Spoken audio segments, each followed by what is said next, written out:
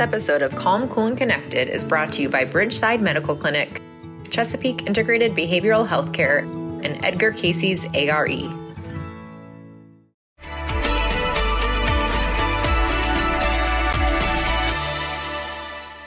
Hello and welcome to Calm, Cool, and Connected. I'm Ashley Snyder, and beside me is my co-host, Dr. Elizabeth Fedrick. Hello. Some call them thrill seekers, some call them adrenaline junkies, and others may call them just plain wild. But our next guest calls them the focus of his current research. He is a professor, a published author, and he even hosts a web series focused on the personalities of motorsports athletes. So please join me in welcoming Dr. Carter to the show. Welcome. Hi, thanks for having me. I'm so excited to be here. Of course, we're so excited to have you. This is such a fun topic. So let's dive right into it. First of all, how do you define thrill seeking? Like, what would make you classify a person as a thrill seeker or a daredevil? Yeah, and actually it's something bigger than just thrill seeking. It's those individuals who are drawn to exciting, chaotic experiences. They can be physical, they can be mental, and they want to do it despite the risks that there may be in order to do those things. Is there psychology behind this? So with the research that you've done and the books that you've written on the topic, what is the psychology that you found behind adrenaline junkies? Yeah, it's really interesting. So the original research was done a while ago where they were looking at people who were in sensory deprivation kinds of experiences. And they found that some people could stay there for hours. Other people couldn't stand it for even a couple of minutes. And they found that there were some interesting neurological differences between people who are high sensation seekers and low sensation seekers. Okay, and is there the dopamine connection here? Is this when we call people dopaginergic? Is this where this comes in? Absolutely. So there's two big ones that I usually point out. People that are high sensation seekers tend to create more dopamine when they're in those chaotic situations. That's that neurotransmitters associated with pleasure. But they also tend to have lower levels of things like, cortisol, that's that stress hormone. So when they're in these sort of highly chaotic experiences, they're actually less stressed, but experience more pleasure than average and low sensation seeking people. Okay. Now you keep mentioning sensation seeking. Could you explain what that is for someone like me who doesn't know? Oh, yeah. So sensation seeking is sort of the term that psychologists use to define what most people would call adrenaline junkies, because it's not necessarily adrenaline that they're after. These individuals are sort of after experiences and sensations. And so adrenaline actually can kind of get them into trouble because too much adrenaline can cause you to lose focus. And the really interesting thing about these individuals is they're more focused in these highly chaotic situations. Okay. Well, so and that leads us to our next question is how do thrill seekers feel? So in the process of thrill seeking or even, let's say, thrill receiving, how does this feel for them?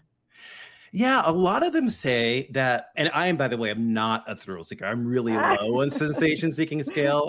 The scale goes up to 40 and I'm an 8. And so a lot of the people I've talked to say that when they're in those highly chaotic situations, whether it's running on a motorcycle or race car driving or bungee jumping, that time seems to sort of slow down for them. They're more focused and they're calm in those situations. And a lot of them actually say they're calm for days or weeks after it. It's sort of their moments of bliss.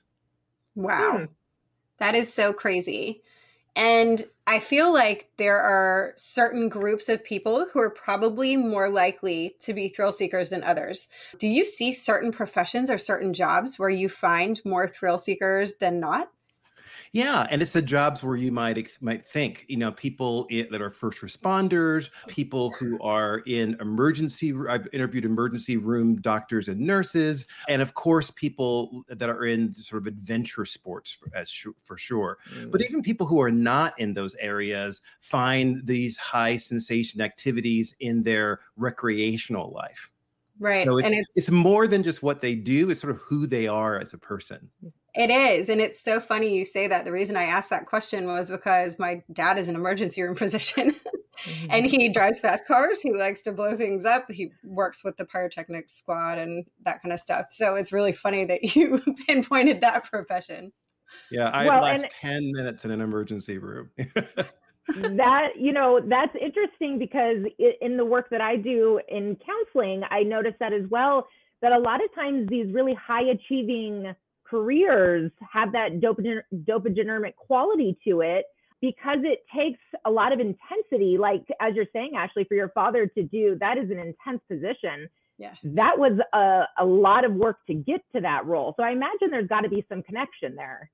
Right. Absolutely. Yeah. But the downside is that some of these kinds of jobs, there's not a lot of excitement going on. In the military, for example, there are long hours of stretches where there's not much to do.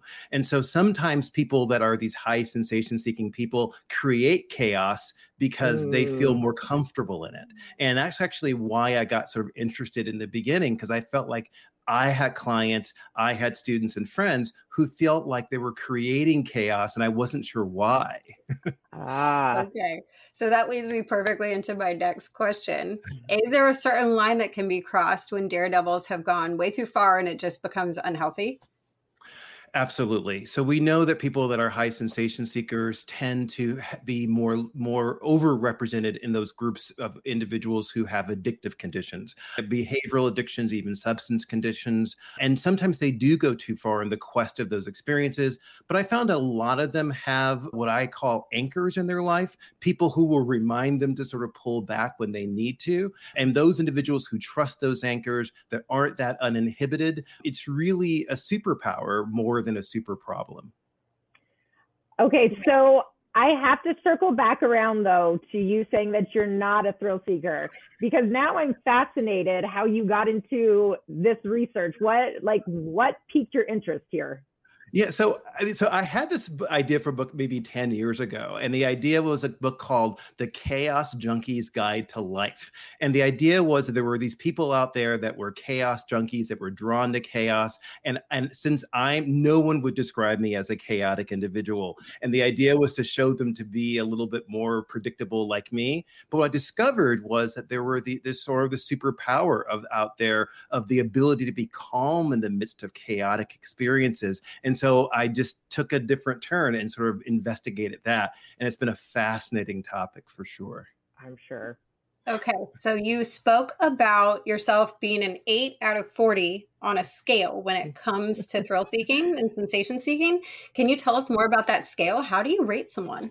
Yeah. So there's a short sensation-seeking survey, and you can find the link to it on my website, drkencarter.com. And it's really, a quick little survey, and it will tell you your scores on 4 different aspects of sensation seeking: thrill and adventure seeking, how much you like sort of dangerous, fast things; experience seeking, that sensation seeking of the mind and of the senses, maybe even travel or liking unusual foods. But there's also the 2 aspects that might get you more into trouble. One is called disinhibition. This is your ability to be able to be uninhibited and sort of wild. And the last one's called boredom susceptibility. This is how easily you get bored and how irritated you get when you get bored. And so it'll show you your scores for each of those, as well as your total score in general. I think I'm going to Ashley. That's when we're done. I was just going to say, you know what we're doing after this. Yes. Now, is thrill seeking genetic? Like, is it something that can be passed down? Yeah, like a lot of things, there's a combination of genetics and environment. About maybe 60% of sensation seeking tends to be genetic. But people who are high sensation seekers say they've grown up in families where they felt kind of restricted, but it may have been that they were high sensation seeking kids and their parents just wanted them to be more safe. We do know that sensation seeking changes over time. It sort of peaks in early adolescence, which is why a lot of those YouTube videos are people who are younger. And then it sort of goes down as people get older, as certain chemicals in their bodies change. Testosterone is associated with sensation seeking, and another chemical called monoamine oxidase that tends to decrease as people get older. Very cool. Oh my gosh. I'm definitely calling my dad after this and blaming him for every speeding ticket I've ever gotten. Well, you're going to have your dad do the scale as well. Find out that will be an interesting thing to discover also. Oh, yeah. So, if you ask him why he chose it, he says, because it's the most expeditious form of medicine. It's not boring. So never a dull moment. Yeah. We'll see where his boredom scale is then. That one will definitely be interesting. All right, Dr. Carter, can you tell us where we can find your information and where we can locate your book?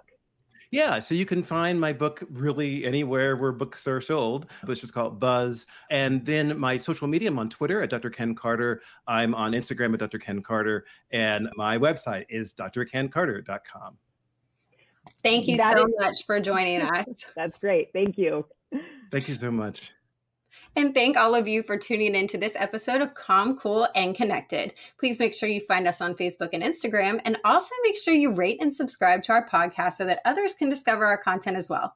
Thank you again for joining in for this episode of Calm, Cool, and Connected, and have a great day. Thanks.